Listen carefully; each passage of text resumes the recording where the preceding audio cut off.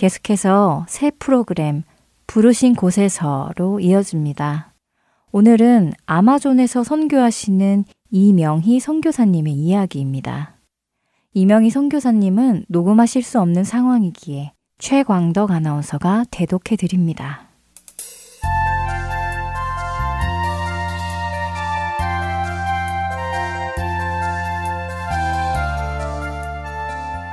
늦깎이 선교사로 브라질 땅에 온 지 이제 1년하고 6개월이 되었습니다. 이 세상에서 가장 싫어하는 과목이 외국어였고 겁이 많아 절대 외국으로는 여행도 꿈꾸지 않았던 제가 이 브라질에서 선교사로 오기까지 하나님의 장기 프로젝트는 너무 신실하셨고 너무 인격적이셨습니다. 저와 제 남편은 처음부터 선교사로서 꿈을 꾸며 헌신한 사람이 아니었습니다. 예수님을 인격적으로 영접하고 나의 마음은 너무나 뜨겁고 하나님을 사랑했고 나의 삶을 하나님께 드리고 싶었음에도 불구하고 수련회나 부흥회에서 선교사로 헌신하실 분은 일어나세요 라는 어떤 강사의 도전에도 의자를 꼭 붙들고 엉덩이가 혹시 실수로라도 떨어질까 봐 두려워하던 사람이었습니다. 남편은 좋은 말씀 사역자가 되는 것이 꿈이었고 저는 좋은 크리스천이 되어 교회에서 열심히 봉사하며 평범하게 사는 것이 꿈이었습니다. 남편은 한국에서 신학교를 마치고 좋은 말씀 사역자의 비전을 가지고 미국으로 유학을 결심하였습니다. 그 남편을 따라 15년의 미국 유학 생활은 이제 와서 돌아보니 겁 많고 도전의식 전혀 없었던 저에게 선교사로 준비시키기 위한 하나님의 훈련 시간이었습니다. 안정적인 재정의 지원도 없었고 언어도 통하지 않는 미국 땅에서 누구의 도움도 없이 아이 둘을 낳고 키우는 것은 하나님을 의지하지 않고는 불가능한 삶이었습니다. 나의 뜻대로 되는 것도 없었고 나의 방법들이 통하지 않을 때도 너무 많았기 때문입니다. 나와 남편은 우리의 계획대로 사는 것처럼 보였지만 지금 돌아보니 철저히 하나님의 계획 아래서 우리 가정을 온전히 하나님의 방법으로 하나님의 사람으로 만들어가고 계셨습니다. 그런 15년의 미국에서의 삶은 오로지 하나님만을 의지하며 사는 삶, 외국에서 나그네로 살아가는 법, 그리고 아무도 지켜보지 않을 때 늘 하나님과 동행하는 삶까지 하나님에 의해 훈련되어지고 있었습니다. 유학을 마치고 남편이 선교학 박사학위를 받을 즈음 남편은 선교사로 나아가기를 원했지만 저는 나그네의 삶을 벗어나 안정된 삶을 살아가기를 소망하였습니다. 이제는 아이들 옷도 좀 사입하고 그릇도 사면서 아이들 원하는 태권도도 가르치면서 살고 싶었습니다. 그렇기에 저는 은근히 남편에게 계속 하나님은 당신에게 가르치는 은사를 주셨어. 교수 자리를 알아봐야 하지 않을까? 은사대로 살아야지 라는 말로 남편이 이 미국에서 정착하기를 바라고 있었는지도 모릅니다. 남편은 여러 선교지를 알아보고 있었지만 우리의 계획과 방법들은 자꾸 벽에 부딪히기 시작하였고 결국 선교지를 가지 못한 저희 가정은 아틀란타로 이사하여 남편은 신학교에서 가르치는 일을 하기 시작하였습니다. 나의 마음과 남편의 마음이 온전히 하나 되지 않는 상황에서 하나님은 우리를 선교지로 보내지 아니하시고 먼저 우리의 마음을 하나 되게 하시고 나의 마음을 만지고 계셨습니다. 아틀란타에 있으면서 남편은 남미에서 선교 사역을 열심히 하는 교회와 목사님을 만나게 하시고 함께 동역하자는 제안을 받게 되었습니다. 또한 저는 동역자들이 선교지로 떠나게 되고 선교사님들을 만나게 되면서 나의 기도와 입술을 통해 하나님이 가라는 명령에 순종이 아닌 하나님, 제가 하나님의 선교 사역에 동참하고 싶습니다. 저희 가정을 보내주십시오. 라는 기도를 하고 있었습니다.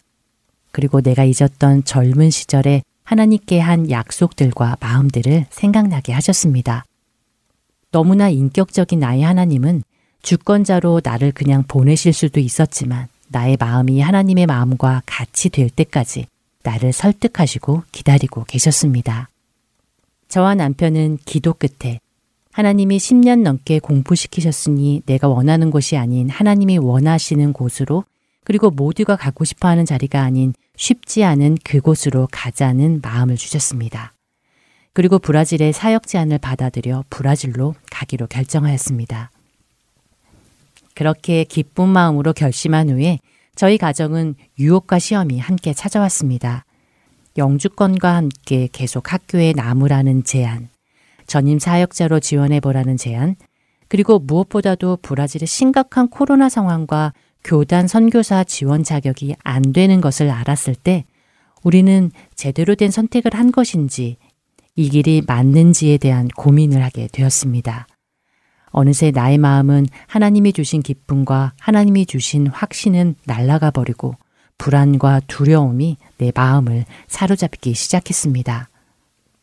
그러나 말씀을 보면서 하나님은 나의 마음이 출애굽한 이스라엘 모습과 같음을 보여주셨습니다. 애굽의 노예 생활로부터 그렇게 벗어나기 원하고 하나님께서 애굽으로부터 나오게 하셨지만 뒤쫓아오던 바로의 군대와 앞에 놓인 홍해 앞에서 두려워하던 모습이 꼭 나의 모습과 같았습니다. 하나님이 애굽의 군대도 홍해도 없는 평탄한 길을 주시는 것이 아니라 그 안에서 하나님은 이스라엘 민족에게 하나님이 어떤 분인지를 알게 하시고 믿음을 가지기를 원하셨던 것처럼 우리 가정의 유혹과 시험이 어려움이 아닌 하나님을 경험하는 기회가 되기를 원하신다는 마음을 주셨습니다. 그 어려움에서 모세는 지팡이를 들어 바다를 갈라지게 하고 이스라엘 자손이 바다 가운데 땅을 밟고 걸어가게 하심으로 하나님의 하나님 되심을 보이신 것처럼 우리 가정도 한 발을 내딛고 하나님의 일하심을 기대할 수밖에 없었습니다. 항상 광야의 길을 만드시고 사막에 꽃을 피우시는 하나님을 기대하는 수밖에 없었습니다. 우리의 마음이 굳건하게 서고 순종하기 시작하자 하나님은 일하시기 시작하셨습니다. 교단 선교사의 제한 나이가 바뀌게 되면서 저와 남편은 마지막으로 훈련을 받을 수 있는 기회를 얻었고 한국과 너무 오래 떨어져 있어서 훈련 기간 후원금도 사역할 교회도 찾기 힘들어하던 저희에게 하나님께서는 후원금과 사역지를 미리 예비하셨습니다. 우리는 그저 가기로 결심했을 뿐인데 그 이후에 필요한 모든 것들은 하나님께서 준비하시고 예비하셨습니다. 그저 우리가 할 수 있는 일은 감사하는 일 뿐이었습니다. 드디어 한국으로 14년 만에 돌아와 7개월의 선교사 훈련을 마치고 브라질 비자를 준비하던 중 그런데 문제가 생겼습니다. 브라질은 종교 비자가 있어서 아무 걱정도 하지 않았던 저희에게 종교 비자를 받기 위해서는 무조건 목사 안수증이 필요하다는 것이었습니다. 미국 유학 생활로 아직 목사 안수를 받지 못했던 저희에게 날벼락 같은 소식이었습니다. 그때부터 저희는 백방으로 알아보기 시작했습니다. 많은 분들이 브라질 대사관의 서류를 검토하는 사무관이 얼마나 까다로운지 이야기하시며 목사 안수 없이는 비자를 절대 받을 수 없다고 하셨습니다. 그러면서 한국에서 2년 정도 사역을 하고 목사 안수를 받고 가라고 조언하셨습니다. 그래서 저희는 학생 비자도 알아봤습니다. 그러나 학생 비자는 가족이 함께 들어갈 수 없으며 최근 한 선교사님이 브라질 대사관에 학생 비자를 신청했다가 거절당했다는 이야기를 들었습니다. 그제서야 저희는 아차 싶었습니다. 다시 하나님 앞에 무릎 꿇고 너무 당연하게 받을 수 있을 거라 여겼던 비자 문제부터 하나님 앞에 가져가 기도하기 시작했습니다. 기도를 하면서 우리 가정을 브라질로 보내시는 분이 하나님이시라면 이 문제도 하나님이 해결하실 거라는 마음이 들었습니다. 그래서 남편과 함께 믿음으로 서류를 접수하기로 결정하였습니다. 너무나 떨리는 마음으로 부족한 서류를 가지고 대사관에 도착하였습니다. 브라질 비자를 준비하던 모든 사람들에게 들었던 그 깐깐한 사무원도 없었고 하물며 서류가 하나 부족하였음에도 일단 브라질에서 서류를 준비해 스캔해서 제출하고 원본은 나중에 내도 된다는 호의를 받기도 하였습니다.